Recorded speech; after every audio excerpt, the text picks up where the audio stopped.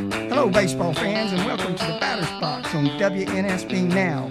We're broadcasting from the WNSP studio in Dolphin Street in downtown Mobile, Alabama. Tonight, you're with Joey Warner, Joe Connick, and our special guest in the studio is Coach Tommy Walker.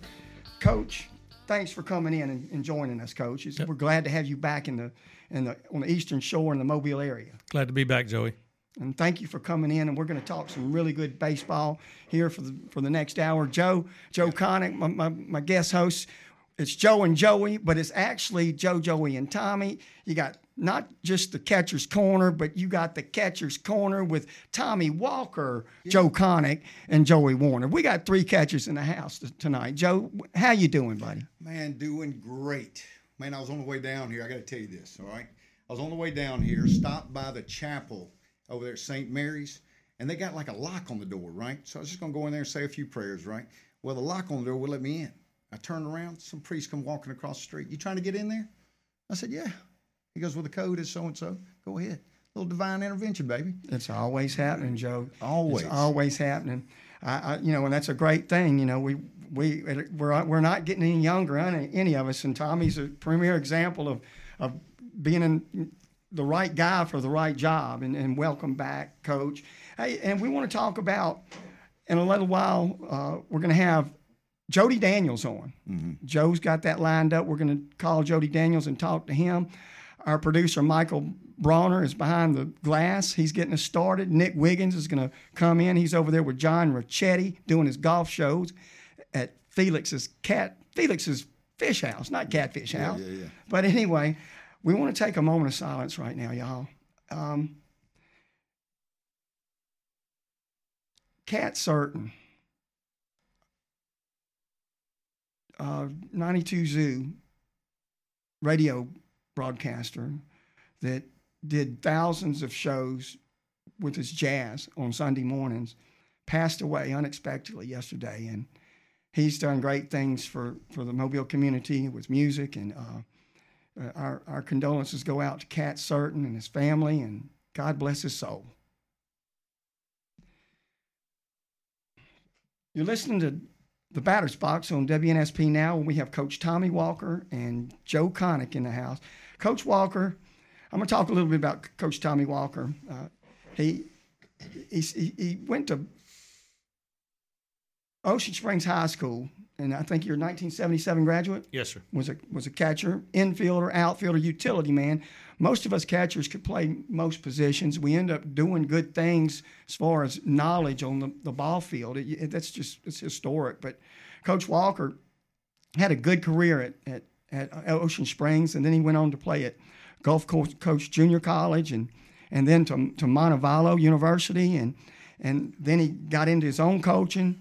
And even started out at Mississippi State University. Was Coach Ron Polk there at that time? Yes, I was a grad assistant under Coach Polk. Right, and then went on to Samford University, and very young coach. I think that was 1982. I was 28 years old, and I was a Division I head coach. Wow, and I think you took over a team that had lost 49 games the year before, the most in the entire nation. Correct. And went on to win 87 games there, and 187 games, and that's pretty good for a young coach like that. Joe's got some stories about that in a few minutes, and then Coach, you in your coaching career, you continued on, and you've spent time with Tim Becker here in Mobile. You've coached at Bayside Academy. You've just recently came from your alma mater. I keep wanting to call them Greystone because it's the Greyhounds. Yeah, Greyhounds. Ocean Springs Greyhounds just last year. And you've coached at Vestavia Hills, did wonderful things there. Mountain Brook, Homewood. Those are three of the premier high schools in the Birmingham area. And last but not least, you started the program at Spanish Fort back in 2006, I believe, with 8th and 9th graders. And you won 201 games and 3 consecutive state championships in 2010, 2011, and 2012. That is unknown to this area and comparative around the state and around the nation, I'm sure. And Coach, in those 3 seasons, in those 3 championships, I think you played 6 games and outscored opponents like 45-14 and never trailed in none of those 6 games. So that was pretty dominant. Yeah, 42 innings, we were never behind. That's cool stuff. Welcome back home, Coach. I just gave you some credentials of a guy that's done wonderful things for high schoolers and collegiate players all across the state of Alabama and into Mississippi. And Coach, thank you for coming in. And awesome being here. Well, tell us, Coach. Tell us when you took the job. You took over for J.D. Pruitt, who moved on to Coastal Alabama, who was at former Faulkner State. Coach Pruitt's done an outstanding job, and you're taking over a program that's in pretty good shape. Talk about that, Coach. Well, I was very happy at Ocean Springs. It was the alma mater. I thought it was going to be my last job and was not looking to leave at all. And once it looked like J.D. was leaving, Coach Smith, the athletic director and head football coach, called me and wanted to know if I was interested and put a package together. And when I started looking at it, my wife started looking at it, we kind of went, this is pretty good. And it's 3 minutes from my house as opposed to an hour every day. And just the chance to come back home, to come back where I haven't left. We still have the same house for 18 years. But just to come back and kind of take over the program that I helped build, 18 years ago is really pretty cool. It really is. And I got to give the kudos to the athletic director, Chase Smith. Way to go, Coach. You did a great job. You hired the right man. All this does, you lost a good coach in J.D. Pruitt, but all this does is strengthen Baldwin County High School. And I try to stay involved with the Mobile County, Baldwin County High School as much as I can. And, Coach, we're going to have a good time following the Toros this year, or next year, I should say. And I know y'all are getting the program started as it goes. Joe Connick, you're really close to Coach Walker, has some good stories. Oh, yeah. Pitch in right there. Come off the bench, Joe. I'm off the bench, man. I was waiting for the pitch to serve it up so we could do something here. But if you don't know, I am indebted to Tommy Walker for the life I live right now, because back in, 1988, whenever trying to figure out where the next place to play was living down in Panama City and got an offer to come and try out at Montevallo, and the coach up there said I wasn't good enough to play there, but thought I could play a little bit. And it just so happened that I had a short conversation with his good friend, Ron Potter, who had taken over at Patrick Henry Junior College the night I was walking out the door of graduating from Patrick Henry Junior College. And he said, I got a friend who just got the job at Sanford University. Well, I'd never heard of Sanford University before. It wasn't a well-known college, I didn't think anyway. And so when I left out of there, I was just like, all right, thanks, Coach. Graduated, got my $100, moved down to Panama City. And then, lo and behold, like I said, I get the call to go to Montevallo. And when they said I couldn't play there, they said, where would you like for us to send your name? And I said, well, send it over to Sanford University. And then Coach Reisner called Coach Walker, and the rest is history. I got a chance to play a little bit more and get into the teaching and coaching, and then now as an assistant principal. But, man, this is just a great day in the old history of journeys and whatever. And I look forward to hearing just a few things. Coach, I got to know, what was it that inspired you to go into the coaching profession in the first place? From the start, I love math, and I was going to be an engineer. And so I was on the coast of Mississippi, and I went to this engineering dinner for all the future engineers. And I went there and I sat with a guy that was, he was a consultant for a sewer company. And so I walk out of that deal and I'm going, that ain't happening. I'm out. And so I loved baseball. My dad was a coach. I'm a legacy coach as well. He coached early on in his career. I never knew him as a coach, but he was the superintendent of schools. And so that's just what I wanted to do. And I think just the Lord called me to do that. That's the only thing it could be. Because you can't be here 41 years if the Lord didn't call you to do this. And all my buddies are retiring at 63, and I'm taking on a new job and a new job in a 2-year period. Yeah. Well. So that's it. That was a great calling. Yeah, brothers and sisters? 6. 5 brothers and sisters. 6 of us total. Really? Any of them go into the teaching or coaching profession? 3 out of 6 were teachers. In the blood. Mm-hmm. It's all in there. So you come out of Montevallo, you get a grad position at where? Well, I start out, I get a job at Homewood High School. Okay. I'm the first male math teacher they ever hired. First new teacher they'd hired in 10 years. And so I go to Homewood, didn't know anything. I had energy, passion. After 2 years, Coach Reasoner called me, asked me to come back as his assistant. And in talking with Gerald Gann, who was the head baseball coach and head football coach at the time, he said, well, Tommy, I don't want you to do that. I want to make you the head baseball coach. And I'm 25 years old. And it didn't go well with the community because I was crazy back then. I was loud and abusive almost. And that was good coaching. And that was good coaching, Tommy. A lot of Joe knows that as well as I do. A lot of chewing back then. And, as we call it, the dark side of coaching. But Gerald, he kind of let me fail a little bit. And then I just watched him and started changing a little bit. Then was able to, 3 years later, I go to Mississippi State as a grad assistant. And, I've been blessed with guys I've worked for. My high school coach, Steve Tomaszewski, we just named the field after him last year in Ocean Springs. He's in the Hall of Fame. I played for Curly Ferris. I got cut by Boo Ferris, who was the head coach at Delta State. He's in the Mississippi Hall of Fame. Then I go play for Coach Ferris. He's in the National Junior College Hall of Fame. Then I go play for Bob Reasoner.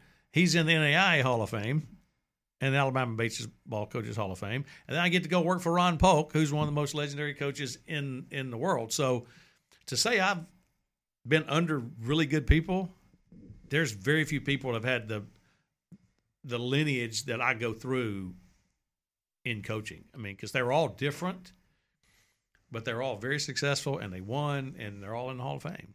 Well, Coach, in 2014, you were inducted to the Alabama Baseball Coaches Hall of Fame. Very, very honorable notice right there. And in 2018, Spanish Fort and the Baldwin County Halls of Fame, and probably other Halls of Fame. So you're included in every coach that you just mentioned. And when they talk about interviews with their careers, they're using your name as Hall of Fame coaches, and that's good stuff, Coach. Well, I mean, Hall of Fame, you coach long enough, you may get in like one or two, but the resume I've got, no one has my resume. I mean, I've got 3 state championships as a head coach. One's an assistant. One's an assistant football coach. I'm in 3 Hall of Fames. I've been fired twice, and so I've had it's been good, it's been bad, and I'm not as good as I was when I'm in the Hall of Fame and the state championship coach. I'm not as bad as I was when I got fired, and so it's just kind of a. You like listening to Toby Keith, don't we? you just keep going. I follow that all the time. Here I am. Coach, you live an old country song. Hey, I live by it too, man. I'm not like I used to be either, but it's still in there. It's still in there. Y'all know that. I mean, I just do what I think is best, and if it fits, it fits. If it doesn't, I'm okay with that. But I'm gonna make decisions I think are best for our program and for our kids, and I try to put them first. But some places it doesn't work, and I'm cool with both of them. I had a great time at Mountain Brook, had a great time at Vestavia, had great players, great kids, really good parents. It just didn't work out in the community, and I'm totally good with it. Mm-hmm. Well, when you left Bayside, you said that just wasn't the place for you. Good place, yeah. Great place. Yeah. It just was not a fit for me, personality wise, and it was just. I was much better fit in the public system and really at McGill-Tulane, because McGill-Tulane was awesome to me. I had a great time working for Tim, and in my first year there, we had Bubba Thompson was our center fielder. Yeah. Jalen Tarbert with the Cowboys was in left, and Nate LaRue, who just finished a career at Auburn, was in right. That was our outfield. Lord have mercy. Well, you mentioned LaRue. When did he move to catcher? I mean, because he was an outstanding catcher at Auburn, and he caught his senior year. We had a junior that was pretty good, and he just caught. But Nate could play right. Nate pitched. Nate could do about anything. Nate was drafted, I believe, out of high school. He was drafted by the Blue Jays, and then he just signed with the Blue Jays, and he's in the Florida State League right now. He did sign. Mm-hmm. I am so proud for that, man. That is great. That is awesome. It's another guy for you to follow. Yeah, for us to follow. Us to follow. That's exactly right. But anyway, you mentioned Montevallo, and tell you a quick story. We could have been teammates. I was going to bring the brochure. I've got a brochure that I got in 1981. I rode up to Montevallo University with Danny Jennings, Chuck Phillips, Robbie Gushnard, who was your teammate, Goose. and Chuck Phillips' daddy, and we were in like a Volkswagen Rabbit, and I sat there in the corner back there, and here we were, man. We about a 3-hour drive, and we got up there, and Coach Reisner was great, and of course Robbie helped do the BP pit throw, and it was a tryout for me and Chuck and Danny, and he took us up in the press box after the tryout, and he talked to us, and he I think he was offered all three of us a half a scholarship. You know how baseball gets the rudest deal with scholarships. It's horrible. 11.7. Yeah, and but here I was, and I ended up going to Faulkner, but I remember y'all had some really good players. I think, oh gosh, was it Wesley Emmanuel? Was he, or did he play at Troy State? I think he didn't play at Montevallo. He was at Troy State. He had a guy named Bailey, Joey Bailey, I think. He was pretty good too. Had a Danny Bailey, Bailey. and David Bailey, and Greg Page, I think, was a good player too. It was a Greg Key, an outfielder. Greg Key. Mm-hmm. Yes, great players. Because I studied that brochure, and I would have loved to play for Coach Reisner. I mean, and as a minor leaguer, as a pitcher, he once went 20-0 on the mound. That's unheard of practically. Right. But that must have been a good career, and good baseball up there at Montevallo. It was really good. Now, I had to walk on. I walked on at Delta State my freshman year. Good program in Mississippi. Cut. I was the last regular to get cut. And so then I left there and went to Perk and played for a year and a half, started about half the time, and then did my tryout just like you did, didn't get offered a scholarship. He just said, I want you on our team. I just don't have any money for you. And I said, I don't need money. I'm fine. I can get academic money. I can get work study. Grants. I can get grants. And I went to college in Montevallo on Pell Grant. Right. Basically. And he gave me a little bit of money after the first semester. But back then it was $1,800 to go to school. Oh yeah. Is all it was to go to Montevallo. And I probably had $400 or $500 I got from baseball. Not much, but it helped. All right. So how was it then? Just to take you back where you were, so you got your coaching gig, you're at Homewood, you're doing your thing, and then you go to grad assistant. Surely financially that was a kind of tough thing where you were kind of set up coaching and teaching, and then you go to the grad assistant, you're getting your master's, I guess, in math, you're learning more coaching things. So how is it that you go from Montevallo and end up at Mississippi State? I went from Homewood to Mississippi State. Homewood. Yeah. Okay. Montevallo didn't. I turned that down and became the head coach at Homewood. Okay. And basically, I went for Helen and I lived. We got married and then moved to Starkville. Okay. And back then, it was not near like it was. It was pretty stark back then in 1987 when we moved. It's not Stark. Wasn't Stark Vegas back then. I think that's what they call it. No. I just want to say this, Coach. Your wife Helen, very beautiful woman, way out of your league, dude. Big time. Big time. Major out of my league. It's done wonders. I got to give it to you, dude. It's done wonders for you. I don't know that. I don't know her, but I can imagine it's done great things for you too. Yeah. Well, I had a grad assistantship. All my school was paid for. Right. And then I got $350 a month. Then Helen got a graduate assistantship. They didn't pay for her school, and she got $650 a month. So we lived on about $1,000 a month. All right. Our house was $350 that we rented, and we were 27. We didn't know any better. It was fine. It was just, and then the Lord opened the door for Sanford's job. Basically, a job nobody wanted. That's how it came to be. Mm-hmm. Who came to you first about saying go to Sanford University? Larry Giangrosso. They offered Larry the job. He was the head coach at Berry High School at the time. He ended up being the head coach at UAB, and he was at CAC for a while, and then he was head coach at UAB. But they offered Larry the job, and I said, Larry, I'm going to go with you. I'm going to come with you. And he goes, Tommy, we don't have any money. He said, I'll figure it out. Because I want to be a college coach. I was willing to do that.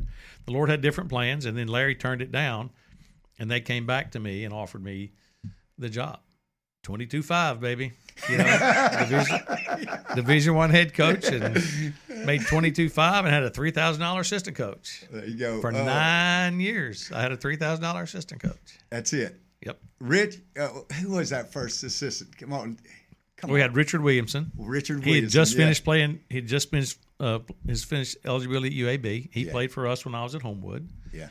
And I had like 11 assistant coaches in 9 years because you couldn't pay them. They were 1 year and out. Yeah.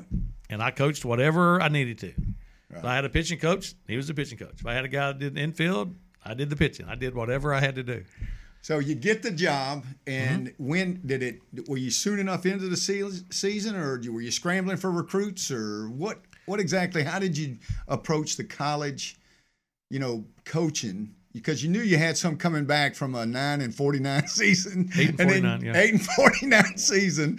Oh, it was a record, and then I think they were 10-50 the year before that. So legendary stories of, getting in a fight before the game during batting practice, and a character named Dr. Love out there or something like that. You're not going to believe this, Joe. I had 9 players returning. That's it. Okay. 9 on the whole roster. They all went. Had 9. Right.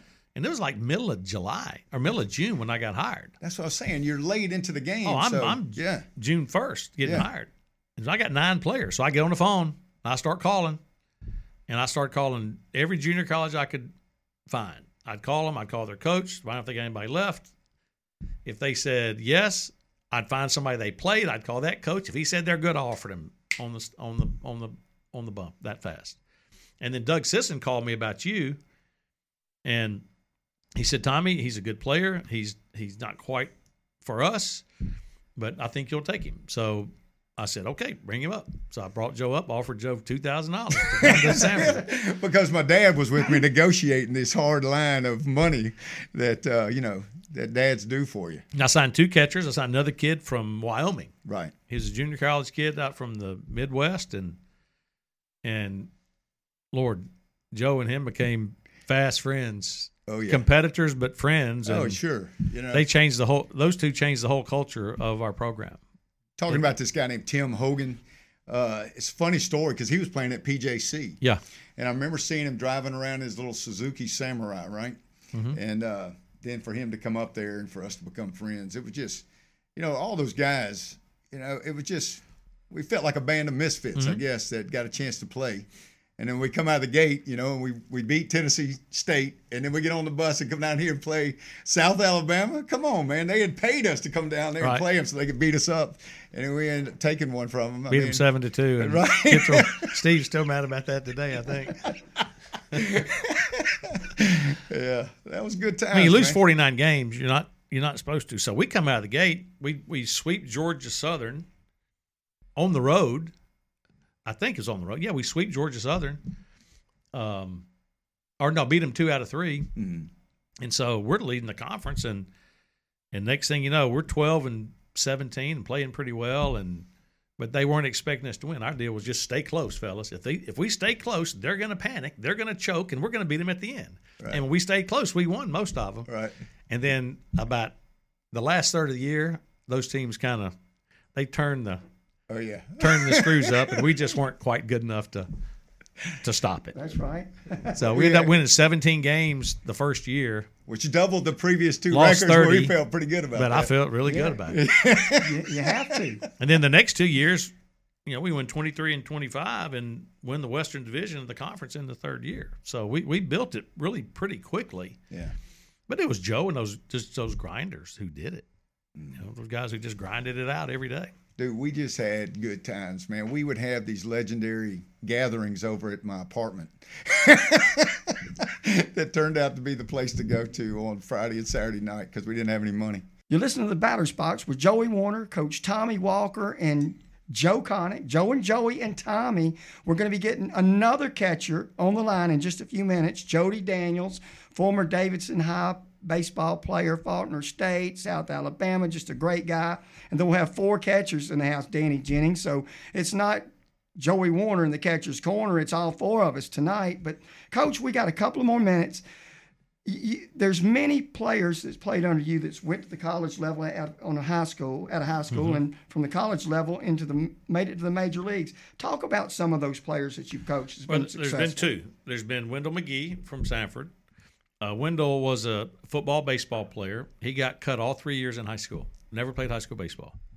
He played for the old Hattiesburg Black Sox, and for some reason he didn't make the high school team. And then he went to junior college, played at Pearl River for a year, came in with us, and Wendell was a man. In his 5th year to play organized baseball, he played in the big leagues. I mean, he hit it so far. When we would take batting practice, typically when we'd take batting practice for the game, The other team would just go in the locker room and nobody'd watch. When we had Wendell that year, they stayed and watched because he hit balls as far as you've ever seen anybody hit them. Then the other one's Bubba Thompson from McGill. I got to get a chance to coach him, and those are the two best I've ever coached. And Bubba's just specimen, unique, hardworking man, and it's been awesome.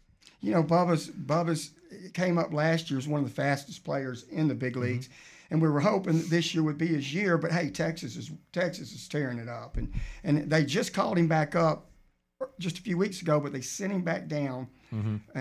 And so, but his day's coming. His day's coming. He's going to be a star in the major leagues. I honestly believe that. But and you know, with the others that you've sent on to college, you've done extremely well by helping players progress. And right now, Joe and Tommy, we have got Jody Daniels on the line. So we're going to see what Coach Jody Daniels has to say. Jody, are you with us, buddy? I'm with you, Joe. All right, man. We've got 4 catchers, 3 in the studio, and we've got 1 on the phone. And, Coach, I keep calling you Coach because that's what you are. You know, I'm not a coach, but I always associate myself with coaches. So, but anyway, thanks for coming on. It's really good. You had an outstanding career at Davison, and went on to Faulkner State and on to South Alabama, played with Coach Stanky, and just a slew of tremendous ball players. And thanks again for coming on, Coach. Well, thank you, buddy. I'm proud to that you asked me. I hope I don't mess it up somehow, but I love what you guys are doing for the game, and certainly appreciate everything you do. So thanks for having me. I really appreciate it. We got Coach Tommy Walker here with us, and Tommy's coming back to Spanish Fort, and of course Joe Connick. He's the Mobile mobster. We're all mobsters. We're all Mobile mobsters. We're trying Joe Connick. Joe Connick. Are you any? Is it? Isn't there a country music stars? Are you related to that? You mean Harry Connick Jr.? Yeah, my third cousin that never shook hands with. Let me tell you, Joe, is obviously one of my favorite people. He is labeled as my catcher because he was my catcher when I was a coach, and so I have great respect and love for Joe Connick. So glad to do this and have Joe aboard. Well, Coach, you know, it was an honor for me the other night to realize what an influence Coach Henry Crenshaw was on both of our lives, and kind of almost like a generational thing with the, I guess the love for coaching just from the examples that were passed on. As I'm sure Coach Crenshaw passed it on to you as you pass it on to me, just those people that are what I'll call kind of tour guides in your life that inspire you to go on and do, whatever you did. And I'm just very fortunate that, your coaching stint, I did get to cross paths with you for the time you were a coach at Davidson High School, and get to pass on some things to us old catchers. Sitting in a room with 4 catchers, we could go on and on about the position changing. But well, I can tell you this: I'm the smallest one out of all 4 of us. I guarantee you that. Gritty. But Coach, we cannot get off the show. You got to tell us how you got your first scholarship at Faulkner. I think it was Faulkner State. Well, Joe, I told that story at your gathering, I guess, a couple of years ago, and as embarrassing as it may be, it's a true story. In 1976, I was the catcher for Davidson High School, and a proud catcher who had played 2 years under Ronnie Powell, who, I can't even begin to tell you the respect I have for Ronnie and the love. But what he taught me, both, as a player and as a human being. With that said, my ambition, my objective was to get a scholarship and to play ball at the next level. And I had a good senior season. I don't want to sit here and pat myself on the back, but I had a good senior season and had a few letters in the mail. But then I got a letter from Mississippi State wanting me to come and meet with Ron Polk. And so Ronnie Powell gathered myself and Keith Moeller up, and you guys probably know the name Keith Moeller, just an outstanding talent, both at South Alabama for 4 years, and then went on with the Dodgers to play as well. But Keith and I and Coach Powell went up to Mississippi State, and they took us around the campus, and I'm thinking maybe I'm going to get a chance to play Division I baseball.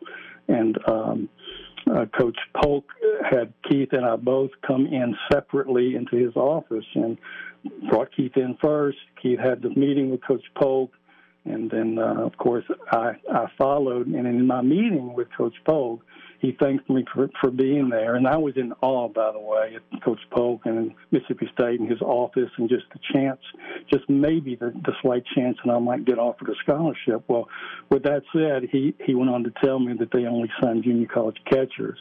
And so that sort of, disappointed me in a lot of different ways. And it was a long trip back. But when I got back, I had a couple of offers from junior colleges that were a little bit further away than I wanted to be. Lurleen B. Wallace, which was a great place to play, and Louisiana was a little bit further away from my mother than I wanted it to be. You know what I'm saying? So I didn't have anything anywhere closer. But the following week, Ronnie Powell came to me and says, Faulkner State's playing Patrick Henry. You want to go over and see him play? I said, sure, I'd love to. He said, Coach Stan James, wants to invite us over, and let me know if I'm too lengthy here, guys. But we went over on Saturday to watch Patrick Henry and Faulkner State play. And in the middle of the game, Coach James looks up in the stands and calls Ronnie Powell over and says, Coach, you think your catcher, Jody, might be able to come down and catch the bullpen with our pitcher who's getting ready to go in. I think they had lost a catcher or somebody got hurt and wanted to know if I could come out of the stands and come catch the next pitcher up in the bullpen. Well, I said, well, sure, I'd be glad to do that. And I don't have my mitt. In those days, it wasn't mandatory like today, where if you get in a bullpen, you're catching a live pitch, that you put your mask on. I just sort of did some soft toss with this lefty, before he was going to go in the game. I borrowed a mitt, and the bullpen is right next to the dugout in the stands. So it's a Saturday, it's a sunny day, with a lot of people there, a lot of locals playing. So we play soft toss, and all of a sudden the guy says, squat down. Well, in these days at Faulkner, over the home plate, they had 2 iron posts and strings attached that would depict the straight over the plate, outside corner, inside corner. Well, I'd never seen that before. It's sort of messing with me, these strings that are attached depicting the strike zone. So when he told me to squat down and to receive the first fastball, I did, and I received it. Sort of messed with me. The second one I lost track of because of the string, and it caught me between the eyes and just knocked me out, okay, knocked me to the ground. And, of course, everybody went crazy. The game stopped. Ronnie Powell came down. I'm bleeding from the nose, and I'm sort of, oozy. I don't know if I got knocked out or what, but I was hurt. And when I came to, I have Ronnie Powell, who you all know, about 6 inches from my face. Now, in those days, if you know Ronnie, you knew he had a chew in his mouth, okay? And he was right there in my face when I opened my eyes.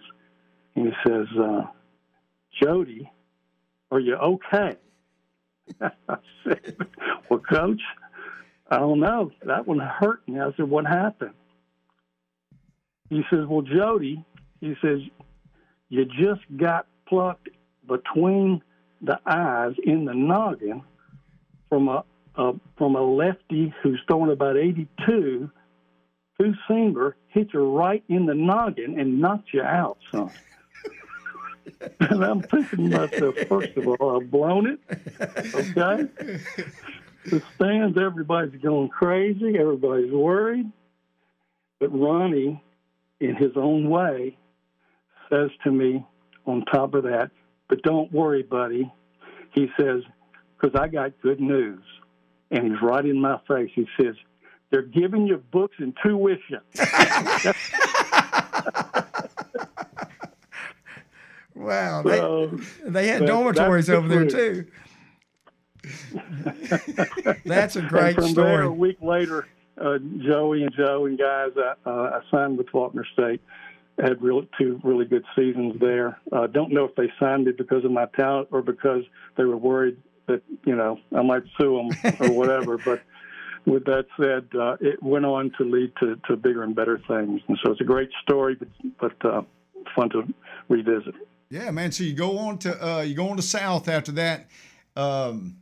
Did you walk on with them, or did they sign you a scholarship to play for Eddie Stanky?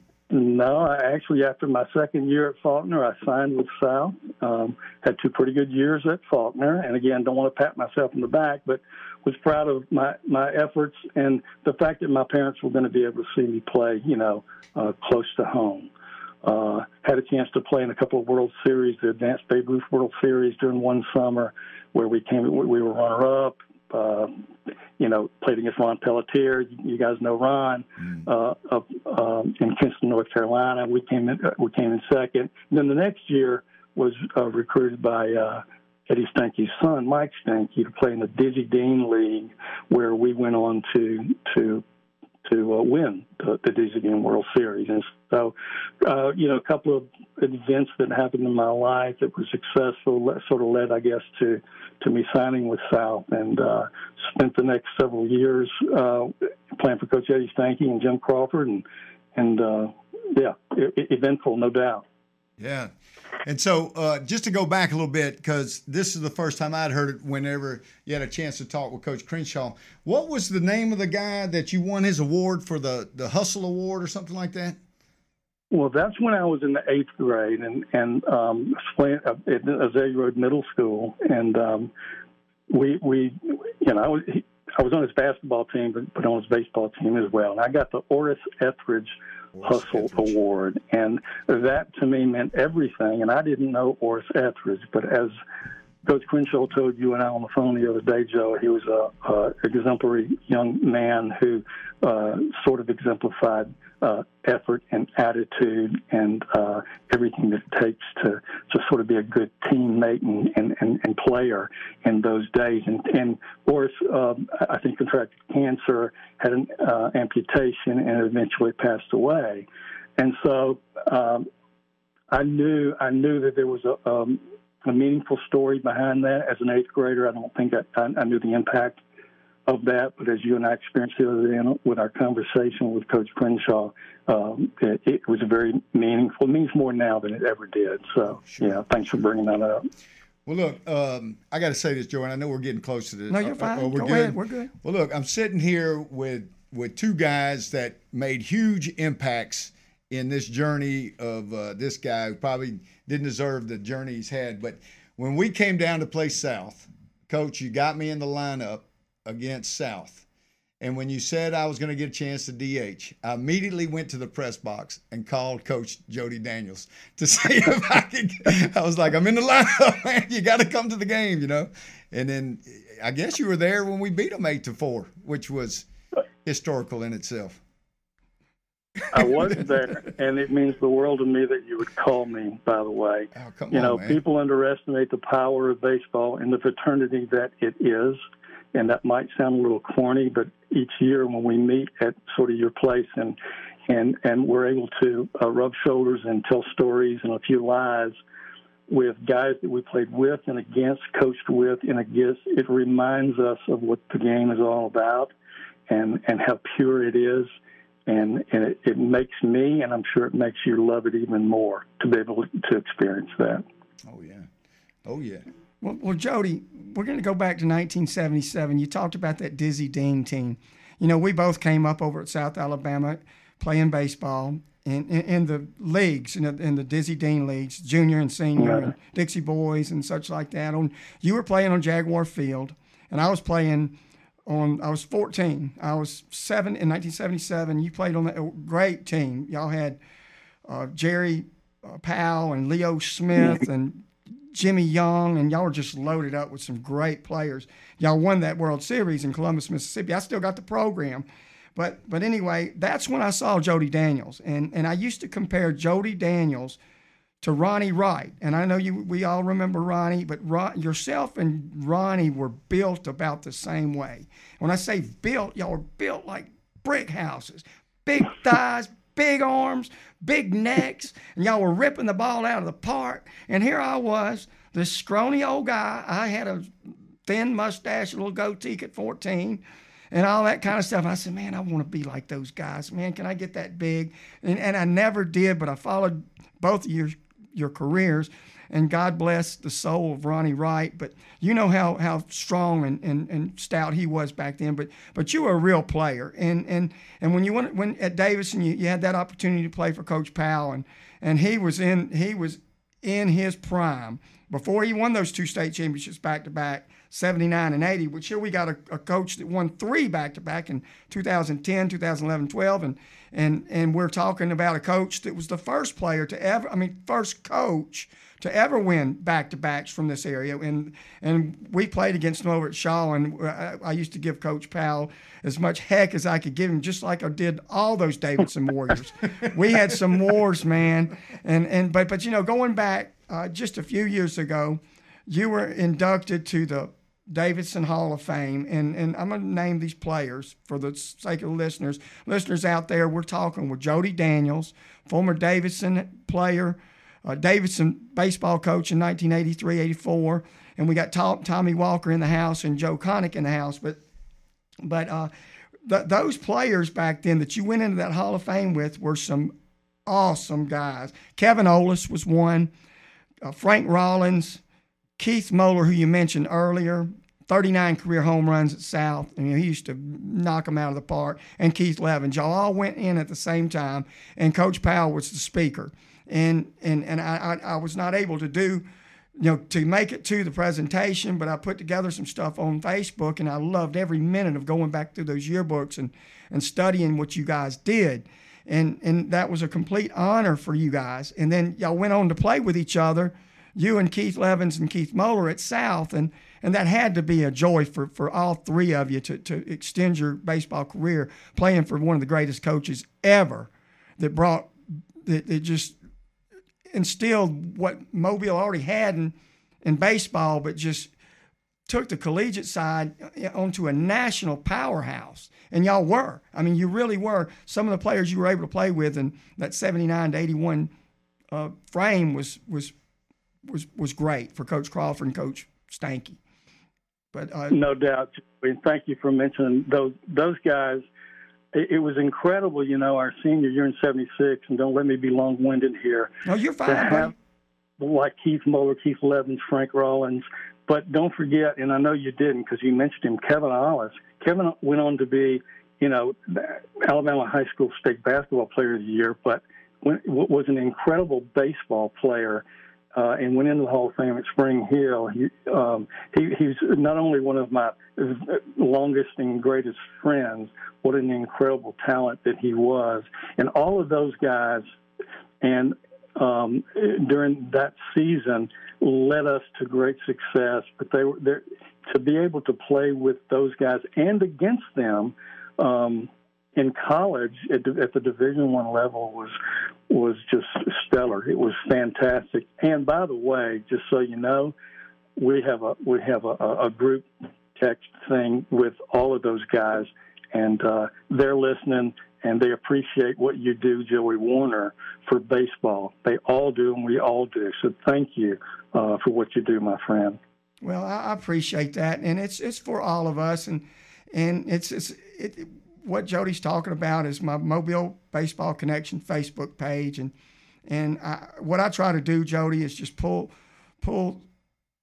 out stuff from the past that we can all remember about the history of baseball in Mobile, because we're all blessed to be coming up in this and to remember these things, and none of us are getting any younger, and there's been great players come through, and we can go back to Satchel Paige and Hank Aaron and Willie McCovey and Billy Williams and Ozzie Smith, Cleon Jones, Tommy Agee, Amos Otis, the Bowling Brothers, Joe Sewell. The Sewell brothers were you couldn't strike them out.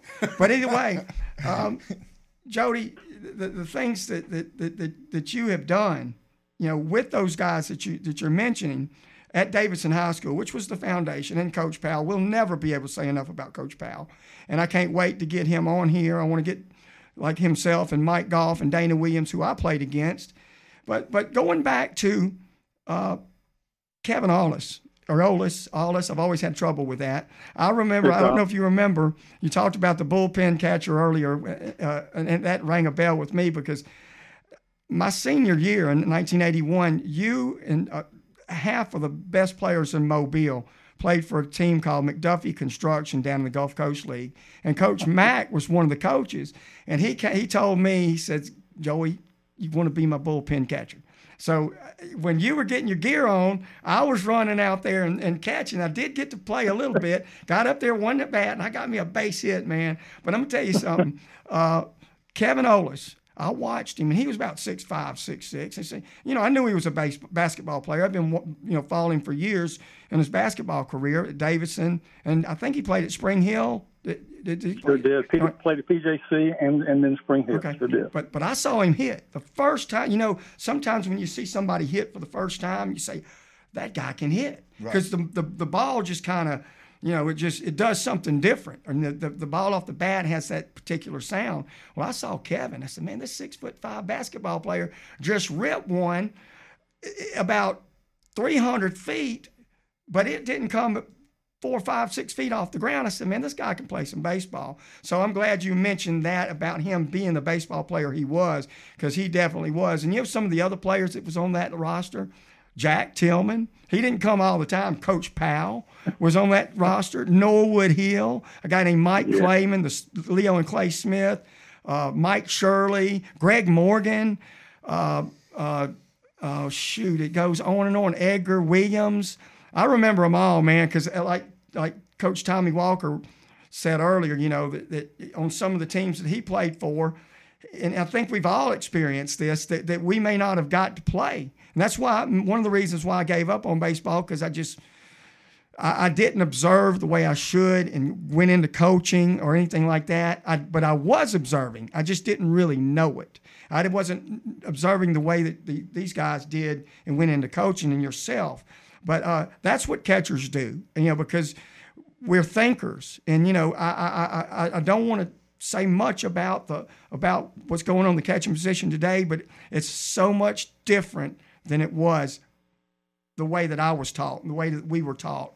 But that's just something. That's another subject. But I got Joe Connick here. Joe. Well, that's what I wanted to ask you about. I thought since we're all here and we're all catchers, why can't we talk about the catching position right now? I mean, Coach Walker, you're sitting over there. Surely you have a characteristic of what you think catchers should be like.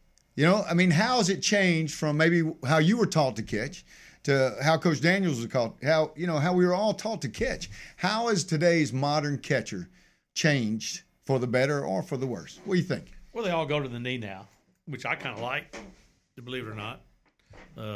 A lot of them do the one-knee stuff, but catching is still about toughness. It's still about toughness. They're the toughest guys on the field. They still call it the tools of ignorance. They don't charge them out when they get hit by a pitch. They're still it's not a whole lot different. You better get your toughest kid, and he better be behind the plate. Simple as that. Still today. The ball still comes off the bat. I mean, it comes off the bat and comes into they're putting that thigh out there, a little bit more often than they need to. But then again, that's when I say hesitant to talk about it, Joe, because you never know what the philosophy is about people that are still in the game. And me, who doesn't really have the background, but I've got the voice to stir some stuff up. I'm not Paul Feinbaum. I'm not, but the thing is I like to see a catcher, like say Jake Peavy, for instance, on one of his MLB Network shows. He talks about what he sees in catchers. Okay. And he talked about and what the catcher meant to him on the mound. Right. And every time I watch that, the catchers it's about setting up, location, right. and they just move around back there. And the thing about what one of the reasons I going to the knee thing is that they say they go to the knee to give the umpire a better look. That's one of the reasons. Well, I was 5'7", 155 pounds. I could get as low as anybody. Right. So, in fact, Terry Curtis, Norwood Hill, Tim Dees, when they were umpiring behind me, in fact, Coach Curtis used to have to say, stay down, because he gave me the definition of a live wire because I wouldn't slow down back there. I don't see it. But the thing is, and I like to see the Carlton Fisk type, the Gary Carter type, the Johnny Bench, the Thurman Munson, the ones that were sitting back there. Yeah. And, but then you had your Tony Peñas that had that rifle arm that could lay down practically back there. Right. Benito Santiago, the same type. Right. Ivan Rodriguez, those are great catchers. Right. But in today's world, it's to me, it's different. It's different, but still, like Tommy says, it's the toughest man on the field, and he is the field leader. And they actually call the game. A lot of pitchers, they play games with taking them, Well, they got all kinds of technology. Yeah, now. they do. Yeah. But with that, it's a great subject, and it's a great subject. We got a couple more minutes, Jody, and let's go back and talk about when you were at South Alabama. You had the stanky secret. What was it? The stanky secret weapon. Here we go. Well, come on, man. This is going to be a great story. Don't let you me better be sitting down for this one, man. Here we go. Yeah. So this is a true story, and this actually has happened to someone else too. In Mark Johnson, the great Mark Johnson. I heard him tell the story many years ago, and others have too. But this happened to me in 1981, which was my senior year at South Alabama. In the beginning of the year, I had not broken into the lineup. I was more of an offensive threat than I was a defensive threat. I had guys Division I level as a catcher who honestly were better than me defensively, but I could still hold my own offensively. So as the saying goes, if you can hit, you can play. And so every time I was inserted in the lineup, I took advantage of it during the first half of the season. Well, I had a 2-week span during 1981 where I couldn't miss. I was getting a hit or two or three every game, and I had a couple of moments like we were playing Auburn, and we were tied in the 12th inning. I was not in the lineup, but I was brought in by Coach Stanky, 12th inning. First pitch from Mark Schrittlet, who actually I think the next year or the year after was minor league pitcher of the year, threw me a fastball, and I took it out of the park down the third base line, way over the fence. I just got all of it, went right over the pole, and they called it foul. Okay, so now Stanky came out. He argued it. We all argued it. With that said, a couple of pitches later, I got another fastball and took it to the fence. Left center field wall, and scored the winning run in the 12th inning. So with that said, that was a couple of really good weeks for me. I felt like I'd earned my way into the lineup, and I was looking forward to playing Spring Hill, I think the following weekend, because my good friend, childhood friend, one of my best friends, Kevin Hollis, was playing for Spring Hill. So my family was going to be there. His family was going to be there. Well, lo and behold, that Saturday when we're playing Spring Hill, I go and I look at the lineup. It's posted early, and not only am I not in the lineup, I'm not even in the bullpen. I'm not listed on Stanky's, roster to play that day. I'm not even in the bullpen. It's like I'm not even there. So I'm pouting, as all baseball players do. I'm in the bullpen, and our old friend Ricky Patterson looks at me and says, "Jody, what's the deal? What's wrong with you?" And I said, "Well, Rick, you really want to know, because I'm going to tell you, okay? I've had a couple of good weeks. In fact, they've been the best weeks of my career. A couple of game-winning hits, hit against Auburn, 2 nights ago, and I'm looking forward to playing Spring Hill, our hometown rival, and I'm not only am I not in the lineup, I'm not in the bullpen. What's the deal?" He says, "Well, Jody, let's go ask him." and I said, "Ask who?" He said, "Coach Stanky." I said, well, no, Rick, I mean, we don't have to do that. You know, we can talk to him. He said, no. He said, come on, let's go. Well, you know, I said, okay, now I'm worried to death.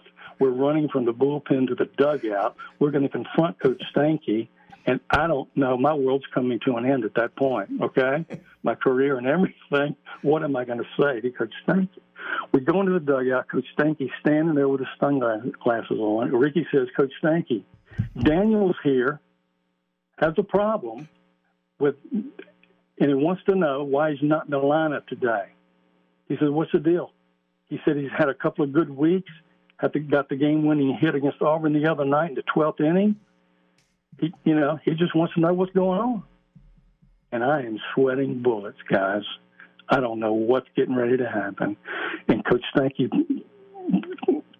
tells me to come over here, points to the lineup, goes from the first batter down to the last with his finger, his crooked finger, by the way, all the way down to the bottom. At the bottom of the page, past the bullpen, are the initials in bold letters, SW.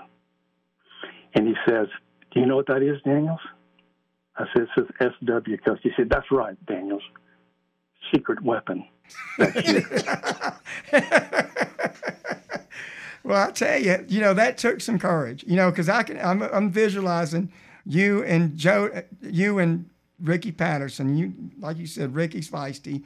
And I can just visualize y'all in the bullpen and you unloading saying, this is how I feel. And then here you go. I can visualize y'all running to that dugout. And I never knew Coach Stanky. I wish I would have been able to meet him and play for him and just know him as a person, as a coach as well. But that had to be an incredible moment, incredible memory. And you've told that story out at Joe's gatherings, and it's been just a cool thing. But it's on the top 5 list. Yeah, for sure. But mention some of those South Alabama players. I mentioned the guys, earlier that played for Davidson. You had Rich Kearns and a buddy of mine that I played ball with, Jeff Doggett, and Ron Pelletier. You mentioned Ron earlier, and just going back to the people that came underneath Coach Stanky, Mike Jacobs, Leon Druckenmiller, Alex Pastor, Jody Daniels, Rich Kearns. It goes on, and then back into the early 70s. He just did wonders for Mobile. I mentioned that earlier, but from 1969 to 1983, we were so blessed to have Eddie Stanky coaching at the University of South Alabama. And then Steve Kitchell done a wonderful job coming behind him. And, hey, what we need to do, Jody and Coach Walker, now that he's back with us, he's been with us the whole time, but he's under that helm over at Spanish Fort now. I think we got to make him an official Mobilian/Baldwin County guy. Eastern Shore. He's adopted, man. Just come on over from Mississippi. You're with us now, Coach. But we need to congregate more, Jody and Joe and Coach Walker. We need to congregate more out at South Alabama this year and try to see if we can help those guys get back on the right track. And they've got talent. They've got a good program, but it's just hard to follow Stanky and Kittrell, and you know that as well as anybody, Jody. No doubt about it. It is hard to follow those guys. The beauty of it is back in the early days. When I say early days, the 70s, when Ronnie Powell hit Davidson High School, and Steve Kittrell hit the high school scene. That was the Eddie Stanky introduction. That Eddie Stanky style of baseball, and it has lingered and has been prolonged, and it's a beautiful thing to watch. And it was funny for many years. I didn't even see pro teams doing some of the things: the 2-out, 2-strike lead, walking lead, the gamble steal, the delay. All those things I see now when I watch a baseball game on the pro level. And in those days, it was so introductory and so new and so creative. It was a beautiful thing that Steve and Ronnie and certainly others brought to a lot of different young folks, young men, and it helped them to become better players. And it actually improved the game, I think. Certainly it made Mobile. Mobile was a great baseball city to begin with, Mobile, Baldwin County. But, boy, has it become more stellar now because of the influence of those guys, and I'm a fan, no doubt. Well, you're Stanky's secret weapon forever, and that is a cool thing. And we've been talking with Jody Daniels, Coach Tommy Walker, Joe Connick, Joey Warner. We're on the batter's box on WNSP now. Jody, I can't thank you enough for coming on and talking with us about those good old days from Azalea Road Middle School all the way to University of South Alabama. And, you were a coach out there in 83 and 84, and you were sandwiched in two great ones, Glenn Vickery and Danny Jennings. And I had to mention those guys because they're just two more that's done wonderful things for our baseball community. And I thank you from the bottom of my heart, and I think Joe wants to say a word or two to you. But Jody, thank you for coming on, and we're gonna continue to talk to you and the rest of those guys from Davidson High School and University of South Alabama as it goes. Hey, Coach, Joey Warner, I appreciate you, Joey Warner. Oh, yeah. Hey, thank you. Look, man, I got you. I'm a big fan of divine intervention, and this is like I'm beside myself to be down here speaking with a guy that gave me a chance in the first place and built the foundation and catching and playing the position and knowing how to play it, hopefully. And then the guy who saw some old kid that drove up in his piece of junk Subaru wagon from Panama City Beach and had no money and still gave him to make it through Sanford University. So I'm just beside myself. And this show tonight, Joey, like I said, it's got divine intervention written all over it. And I humbly thank you for putting this all together. I really do. Well, I appreciate y'all coming in. And Jody, again, thank you for coming on. Coach Tommy Walker, with what I do for high school baseball, I won't even umpire varsity because I know so many of the coaches, and if I'm a write about them and try to put good things about them, I don't want to rub elbows with them on the field, the players or the coaches. But I want to wish you all the luck, and Joe and Jody want to wish you all the luck over at Spanish Fort. Oh, yeah. You're going to do wonders for that coaching community over there in Baldwin County, and there's great things happening here in Mobile County. Hopefully we can get the Davidsons and the Murphys and some of them back on track, and the Mobile Mobsters are working with the inner schools and some of the great players that we have, Lance Johnson, Huey Lopez and Tyrone Dixon and Danny Carlson, all these guys. We want great things for high school baseball, and so again, thank y'all all for coming on. Mm-hmm. Jody, again, thank you. Coach Walker, thank you, Joey. Thank you, Joey. Joe. Oh, yeah, and, brother. Hey, Nick Wiggins, our producer, thank you, buddy. You and Michael Bronner do a great job. We follow Corey LeBounty when we do our live show. But tune in to WNSP Now, the Batter's Box. Go to Mobile Baseball Connection and find that smorgasbord of baseball. And you never know what you're going to get. But what we're going to do right now, we're signing out.